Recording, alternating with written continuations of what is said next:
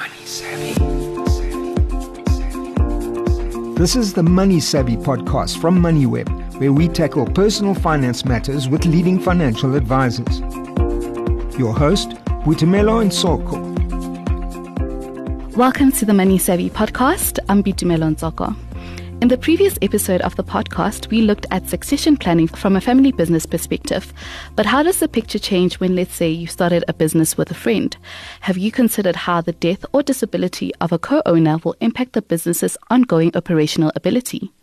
Devon, who is a certified financial planner at Crue, joins us on this episode to explain why buy and sell agreements should form part of a business's succession plan and how these policies work. Welcome, Devon. Thanks, Timmy. Always good to be on the show. Now, before we dive deeper into the conversation, please begin by explaining what buy and sell insurance is.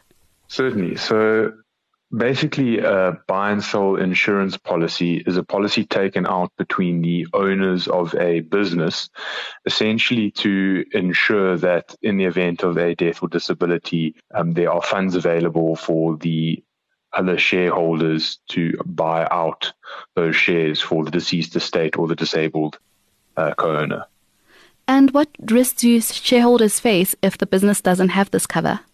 So, interesting question. So, I would say the biggest risk to the remaining shareholders is that if there isn't this cover in place, one of two things are going to happen. Either the shares will be passed on to the deceased's beneficiaries, and the other business partners are going to have potentially other people coming into the business who obviously have never been involved in the business before, or the business is going to be forced to buy out those shares through, funds that are sitting within the business, potentially affecting, how the business could operate moving forward.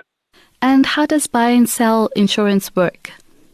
So, as I said earlier, it's basically an agreement that is set up between the shareholders. So this agreement can be a verbal one, but we do encourage an official document being put in place.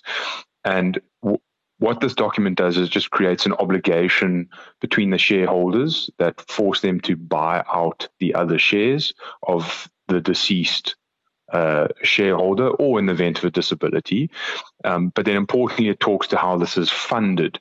And as we're talking about it here on the show, obviously we're talking about buy and sell insurance. So this is where the insurance policy becomes the piece that essentially funds this buyout.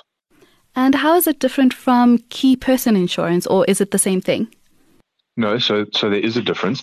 So key person insurance is where you have an individual in a business that if something had to happen to them, you lose their operational ability, in the business, and the business could be affected from a cash flow point of view, or the business needs to replace that person quite urgently, obviously, in terms of what they did within the business. So there, what the business would do is insure that key individual in the business for a lump sum. So in the event of them passing away or becoming disabled, the business would receive a cash injection, so to speak, to obviously then either, help with cash flow while they replace that person, or use that, potentially as a, sign-on bonus for someone else that they needed to bring into the business. Whereas, as we've said, the buy and sell policy is specifically for the shareholders, so that there are funds available for these shareholders to buy out one of their co-owners in the event of a death or disability. Would you recommend that businesses have both kinds of cover? Short answer, yes, but it is dependent to the business. We don't like over-insuring individuals or businesses where there isn't a need, because obviously there are premiums attached to these policies. So each business is going to be very different, and that just it involves a hard look at the operational risks of losing a key member in the business to decide whether key man insurance is necessary. And then obviously from a buy and sell point of view, it obviously creates certainty and peace of mind for the shareholders and obviously the beneficiaries. But again, if there is sufficient cash reserves in the business to afford buyouts, then potentially something like this wouldn't be necessary. But of course, if there isn't, then it's highly advisable to look at implementing a buy and sell policy. How does having buy and sell cover impact one's estate planning? So in terms of the Estate Duty Act, the normally proceeds of domestic policies paid to a deceased estate will be considered deemed property, and what that means is it's essentially subject to estate duty. However, for buy and sell policies, the legislation does provide exceptions to the rule, where if it meets certain criteria, it's actually exempt from estate duty. So very simply, the buy and sell policy needs to be taken out by a co-owner, so the other shareholder in the business, for the exact purpose of funding the purchasing of those shares in the event of a death or disability. And then one of the other stipulations that the premiums need to be paid by someone who isn't the deceased. So if it meets that criteria, then actually the proceeds of that policy is exempt from estate duty. Earlier on, you touched on the benefits for the deceased co-owner's dependents. Could you maybe just give us a list of those?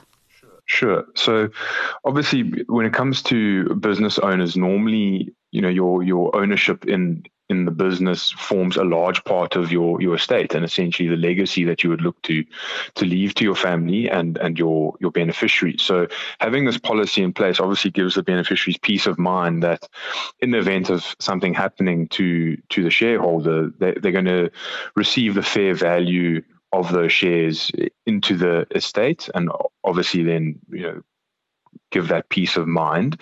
It also prevents any uncertainty around if they had to inherit the shares and essentially step into the business. If this is something that they're not accustomed to, not their field of work, it could create anxiety. So it's essentially giving that peace of mind that they're not going to be asked to step into the business, and they're going to receive the fair value for the deceased's shares. When drafting a buy and sell agreement, what should go into that paperwork? So there are a couple things that it's advisable to have included in that agreement. So basically, it needs to just obviously talk about the obligation to buy, and then obviously to sell. So it's that obligation created between the shareholders that in the event of a death or disability, the deceased or the disabled is going to sell the shares, and then obviously the rest of the shareholders are going to buy the shares. Then importantly, it's recommended that the valuation method is included in that agreement, so there's no dispute in terms of the value of those shares at the point of something like that happen. And then importantly, the funding mechanism. So if the buy and sell policy is the funding mechanism, it needs to obviously talk to that policy, and that's what's going to be in place. And then sometimes it can be important to just include, especially around a disability, where the shareholder is still going to be alive, that obviously how the resignation would then take place as well as those shares pass ownership. Are there other additional benefits that should be included in the policy? So typically we would say obviously life, ensuring one's life is the most important. But it is often sometimes included that disability is covered as well. And we're starting to see dread disease being covered in this as well, purely because you're not sure how that's going to affect one's life and how they want to move forward. So those would be the three main benefits included in the policy. And lastly, could you just maybe touch on the tax implications of having this kind of cover in place? Sure. So it's obviously important, as I mentioned earlier, that you'd want to avoid any unnecessary taxes. So ideally, obviously, estate duty needs to be avoided where possible. So you need to obviously make sure that the premiums aren't being paid by, the shareholder himself, but rather his shareholders. That way, it's obviously paid out tax-free to the policyholder, who would then obviously use the proceeds to purchase the deceased shares in the business. It's just important to remember, though, that the purchasing of the shares would trigger a potential capital gains tax implication. So if that needs to be taken into consideration when entering into the agreement, that needs to be stipulated in the contract and the valuations as well. Devon, I just thought of another question. If this is the first time that a listener is hearing about buy and sell insurance, where do they go to get this cover? And is there perhaps maybe a rough estimate of how much the premium might work out to? Yeah, great question. So because the policy is linked to a individual person's life, it essentially is a individual life policy. So it would be costed just as though you were doing an individual policy, and most of your major service providers would allow for what they call business assurance, and the premiums would be expected to be the same. The only difference is that it's a nominated business assurance policy, and then obviously there would be the contract behind it as well. So it's no different to looking for individual cover. All right. Thank you so much, Devon.